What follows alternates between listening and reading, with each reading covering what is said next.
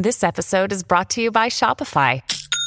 Forget the frustration of picking commerce platforms when you switch your business to Shopify, the global commerce platform that supercharges your selling wherever you sell. With Shopify, you'll harness the same intuitive features, trusted apps, and powerful analytics used by the world's leading brands. Sign up today for your $1 per month trial period at shopify.com/tech, all lowercase. That's shopify.com/tech.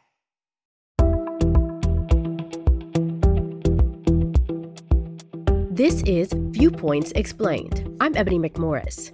Where do you get your daily dose of news? Go back 10 or 20 years, and this answer was likely from a newspaper, a desktop website, or the local news. Today, these habits look a lot different. A new poll out last month by Pew Research shows that TikTok continues to gain ground as a space for news, while other social media sites have sat relatively stagnant or have seen a downturn. News consumption on the video app has nearly doubled since 2020.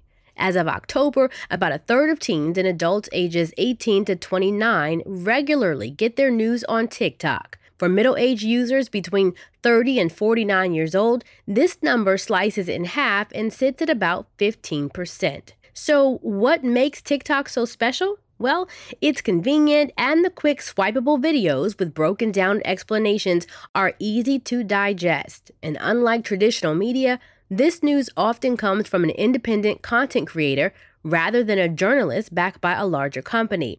This is significant because trust in the media has been falling post-pandemic. A report published earlier this year by the Reuters Institute for the Study of Journalism showed that on average, only about 32% of Americans say that they trust most news most of the time. With the presidential election just around the corner, only time will tell if TikTok continues to dominate in this space.